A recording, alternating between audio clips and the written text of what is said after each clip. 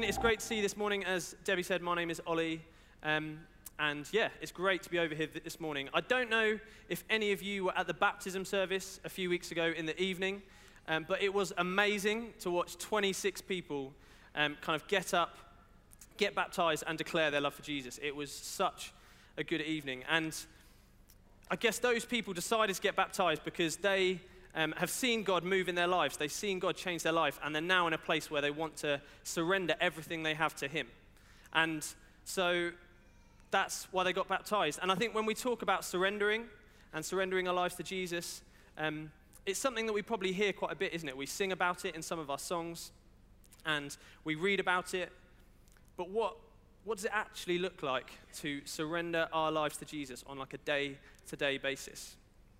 And in the weeks leading up to the baptism service, we chat with all the people who want to get baptized about loads of things. And this is one of those things about what does it actually look like to surrender your life to Jesus. And we refer to this little book. I don't know if you've ever seen it before. It's called My Heart, Christ's Home. And it always makes me smile because you probably can't see, but it's one of the smallest books I've ever seen. And in the top corner it says New Expanded Edition, which does make you wonder how small it was in the first place. But the book makes a very simple analogy, and it basically says that if you imagine your heart to be like a house, and in that house you've got loads of different rooms, loads of different areas. So maybe you go into the house and you've got the study, and the study is like your work life, what you do during the week or what you do for a living. And then maybe you go through to the kitchen, and the kitchen is more about your appetites and desires and the things that we sometimes try and satisfy ourselves with. So it could be money, qualifications, success, pleasing other people, any of those things. Then you go through to the living room, and the living room is your hobbies, like the way that you socialize and the things that you do in your spare time. Then we go upstairs, and the bedroom would be to do with sexuality, relationships, that kind of thing. You go into the ensuite bathroom, and the mirror might be the way that you look at yourself and the way that you view yourself. And it even mentions the little closet in the hall where you stuff everything that you don't want other people to see.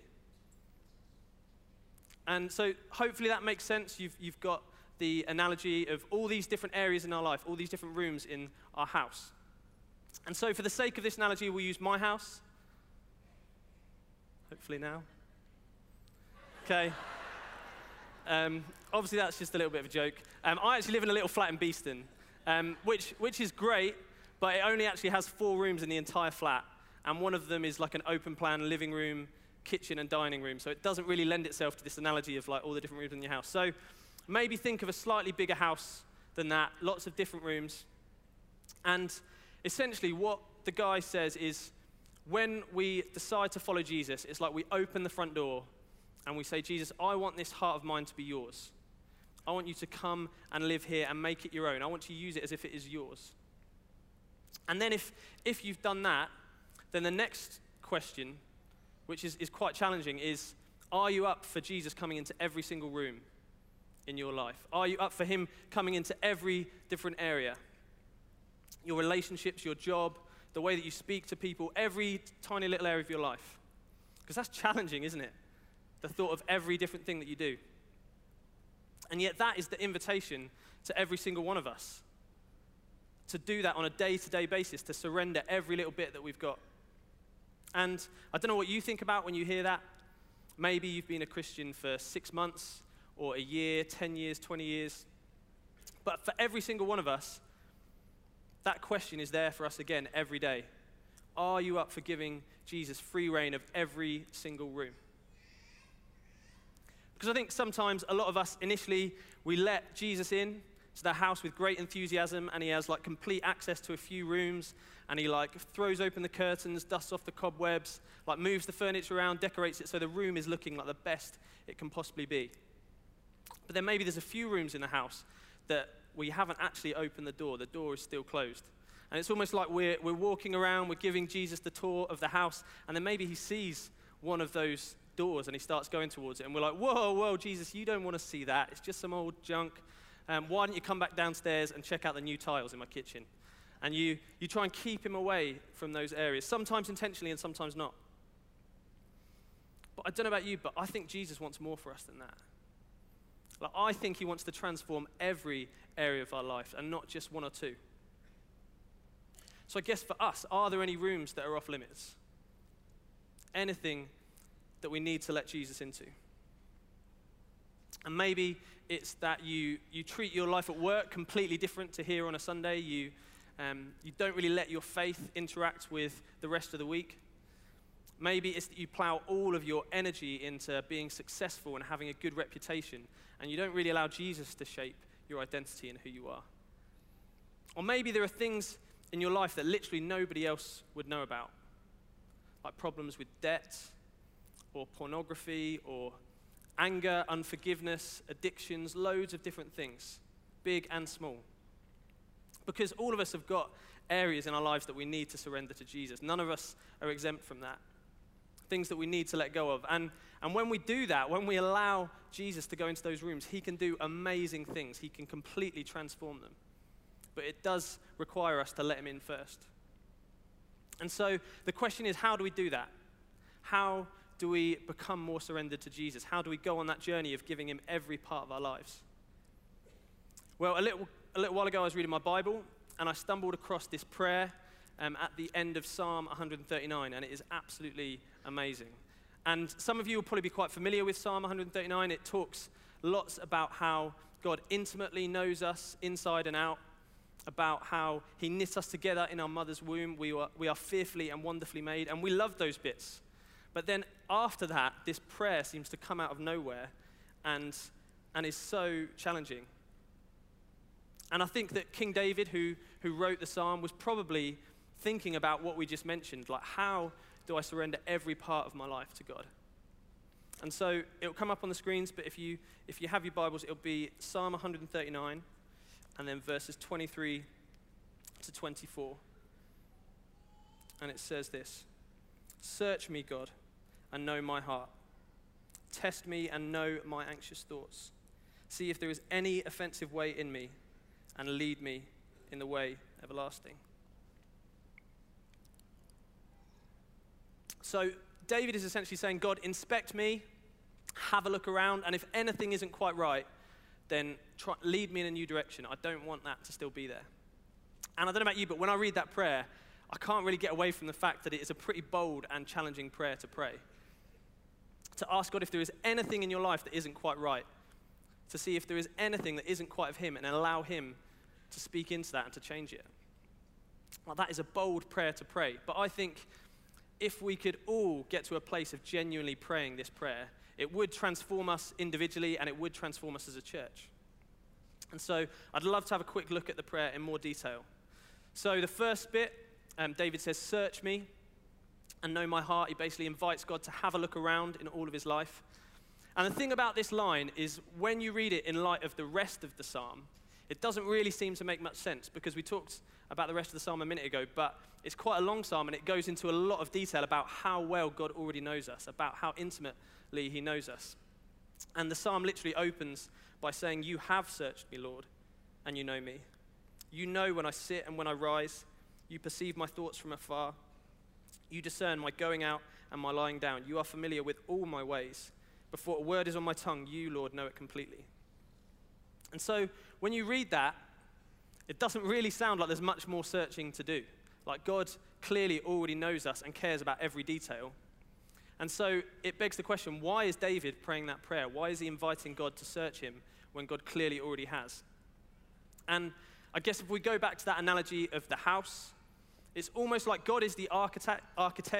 He has planned it all out. He knows us. He knows all the nooks and crannies in our lives. He knows us. But we still have to choose to open the front door. We still have to choose to regularly let him in and say to him, "Please, God, search all of me. And if anything isn't the way that you would want it to be, then help me to surrender it to you." Now, we're talking about quite a serious spring clean of your house, basically. And just a little bit of a chance for group honesty, I guess. Who here, other than me, is ever guilty of a quite a superficial clean of your house? Anyone ever been in that situation? There's definitely not as many hands as I thought there would be. Maybe we're not being as honest as we might want to be. So maybe you get home from work and you've got small group coming in like half an hour. You've got people coming around for dinner, and you just have to blitz the house. And so you almost look at your house or your flat or whatever, and you think, how can I give the impression of tidiness, rather than actually dealing with all the stuff that's going on? I remember a few years ago, I lived with some amazing and wonderful guys who were great in many ways, but one thing they weren't necessarily on board with was the concept of washing up their own stuff, their pots and pans and plates. Does anyone know anyone like that? Yeah, there's a lot more for that than your own tidiness. But it regularly stacked up quite high in our house. And I remember one time my mum was coming to visit. And I remember looking at this stack of washing up thinking, I cannot let my mum see that. And so what I did is I gathered it all up, stuck it in a cupboard and shut the door. And mum came round and she had no idea. And it was great. Has anyone else ever done that before, or is that actually just me? I know some people have. That's good. And you know, earlier on I mentioned that cupboard in our house where we stuff all the things that we don't want people to see. We definitely have that cupboard. It is full to the brim. And it's true, isn't it? But I think that's also true of us.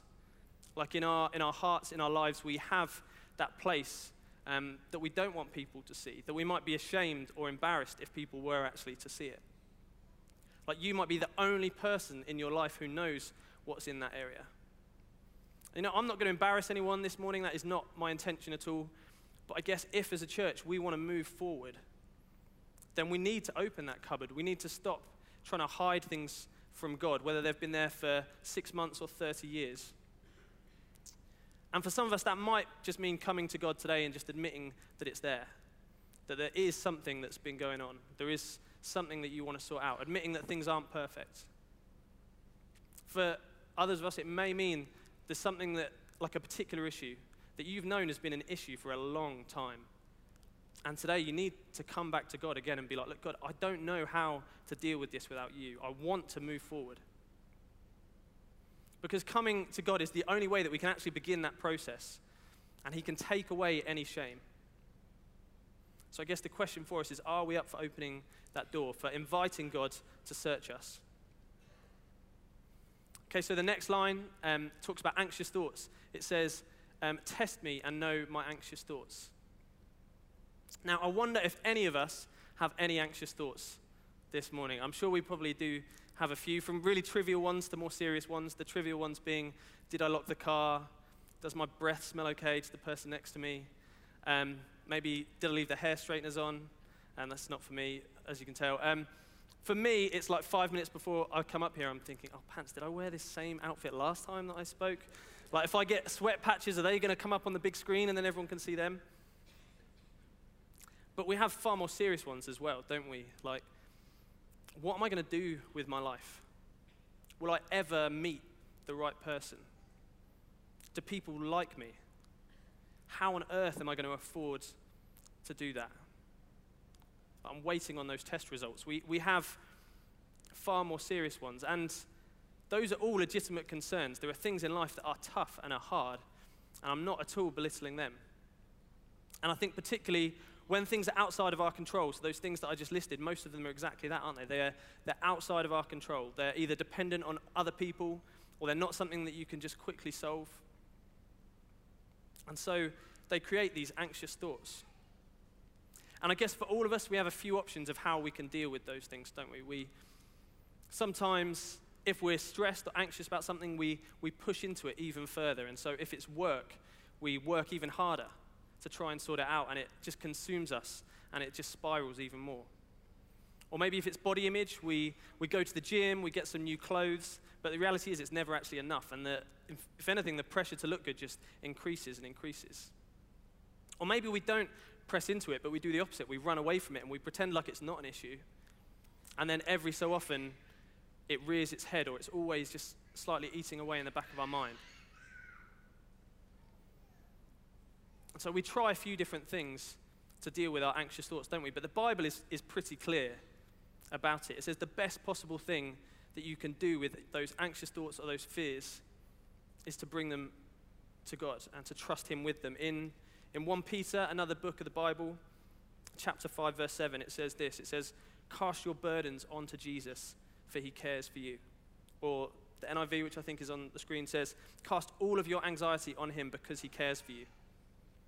Like, it's not complicated. Jesus cares for us, and so we actually just have to go and tell him. We have to be honest with him about the things that we're struggling with and allow him to share that.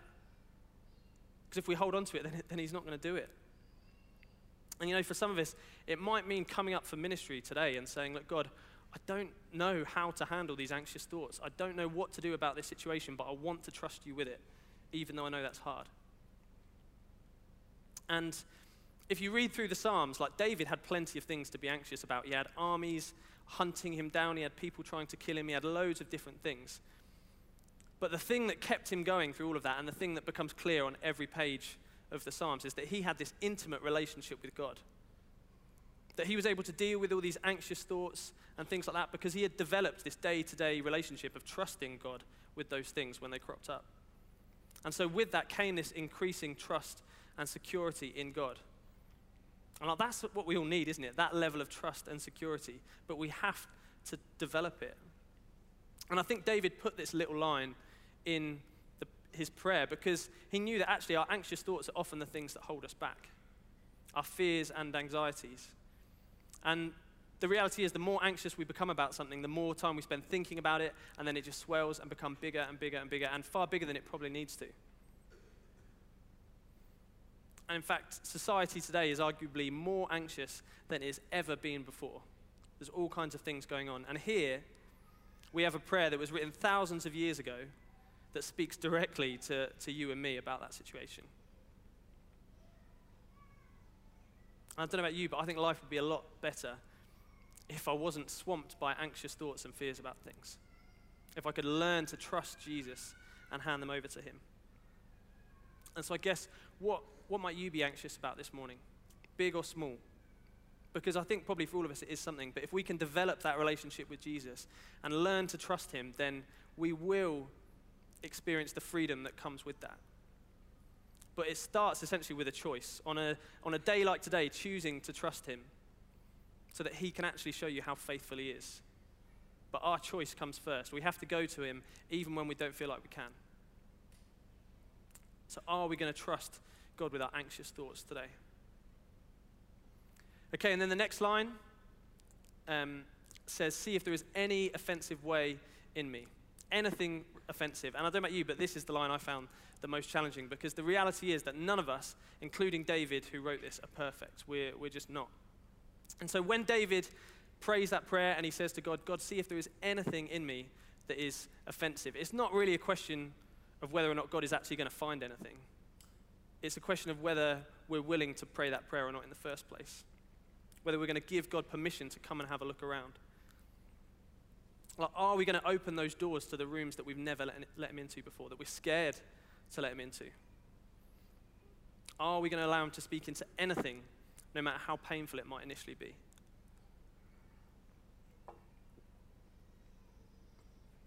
For me, there are many things that I need to work on, so I won't bore you with the whole list of them today. But one thing that I do know God has been speaking to me about is the way that I interact with other people. And I mentioned last time that I spoke that I am extremely competitive. I blame my dad because he's the only person I know more competitive than me. But I am one of those really annoying people that takes every little game really seriously.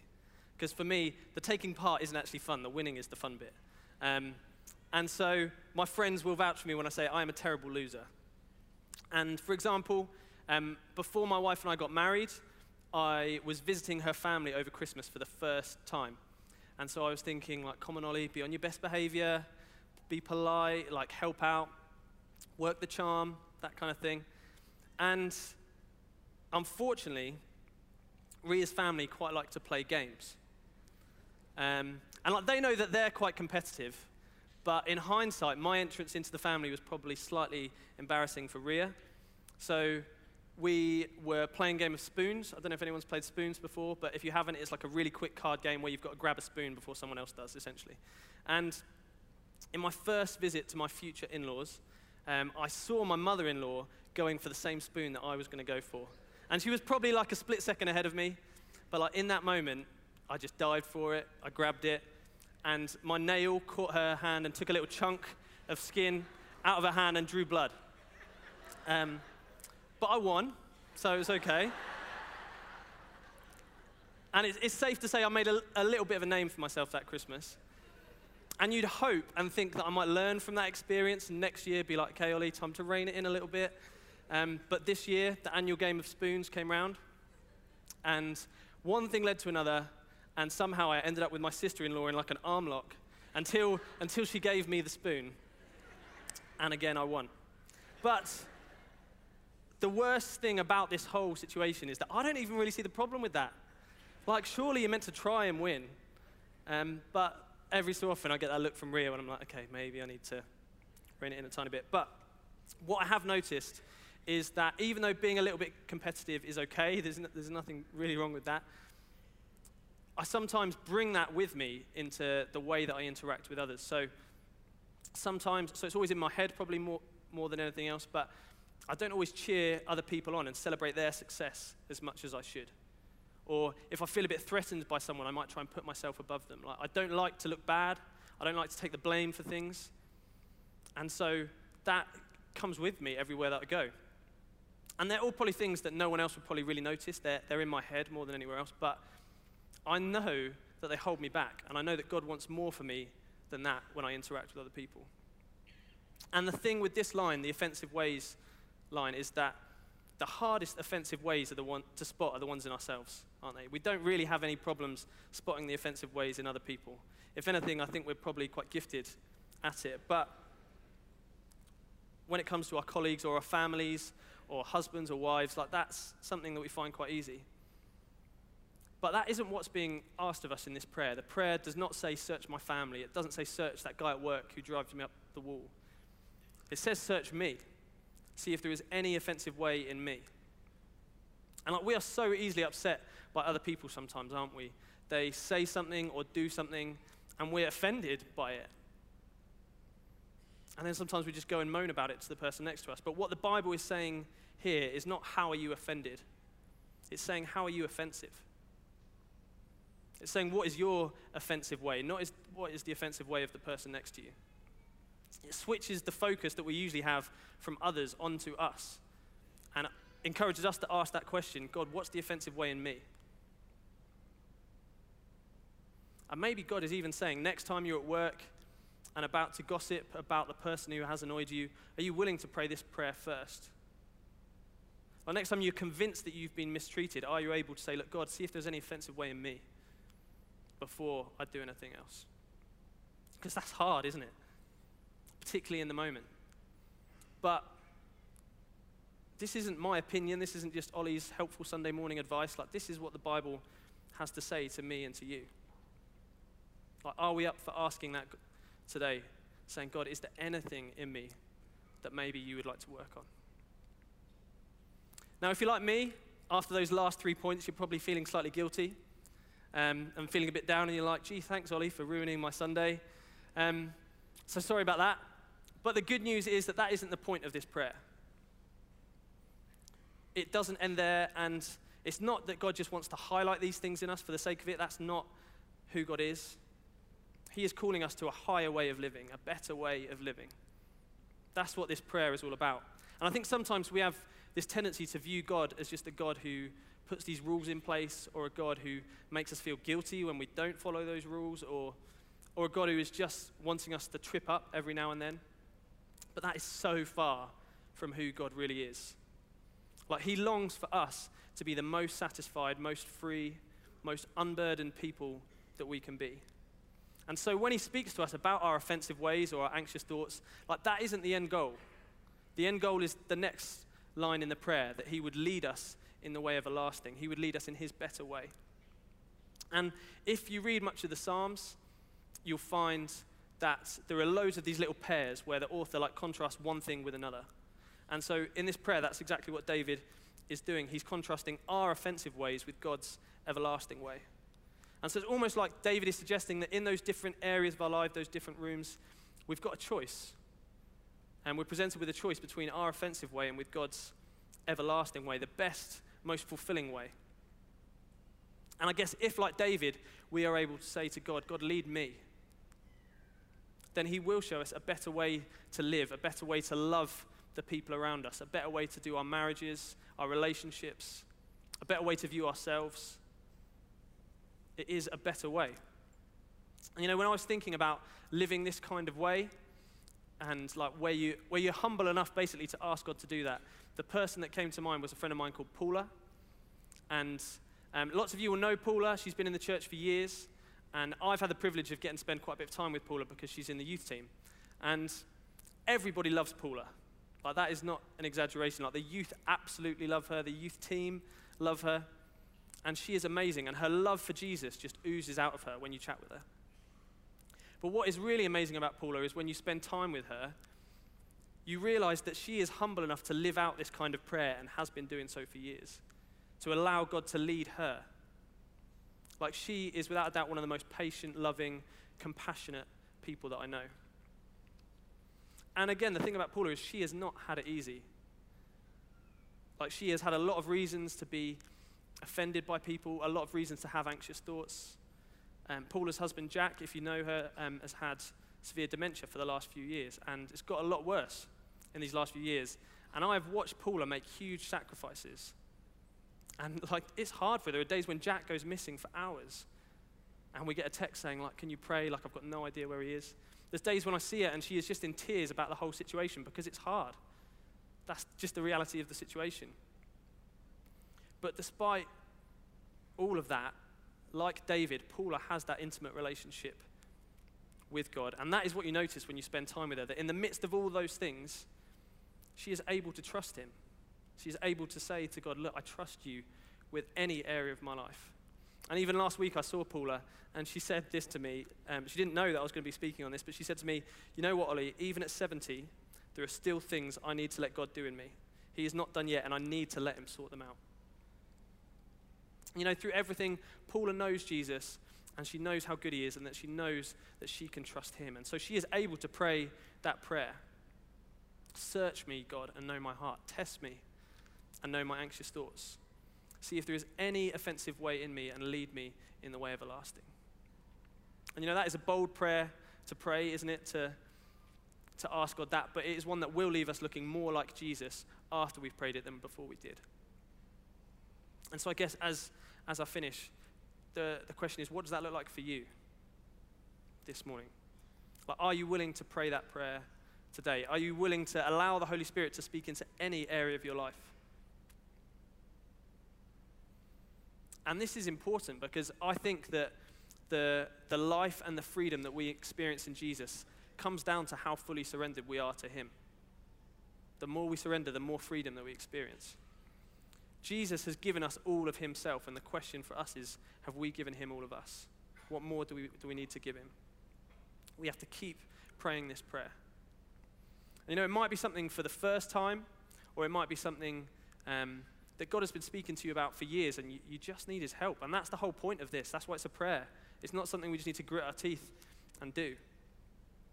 And I know that this isn't always easy. There's some things that are really hard to work through, but if we as a community could do this and were willing to pray this prayer, then we would become more secure in ourselves. We would become more free and more full of life and more unburdened by those anxious thoughts that we talked about. I don't know about you, but I would love to live like that.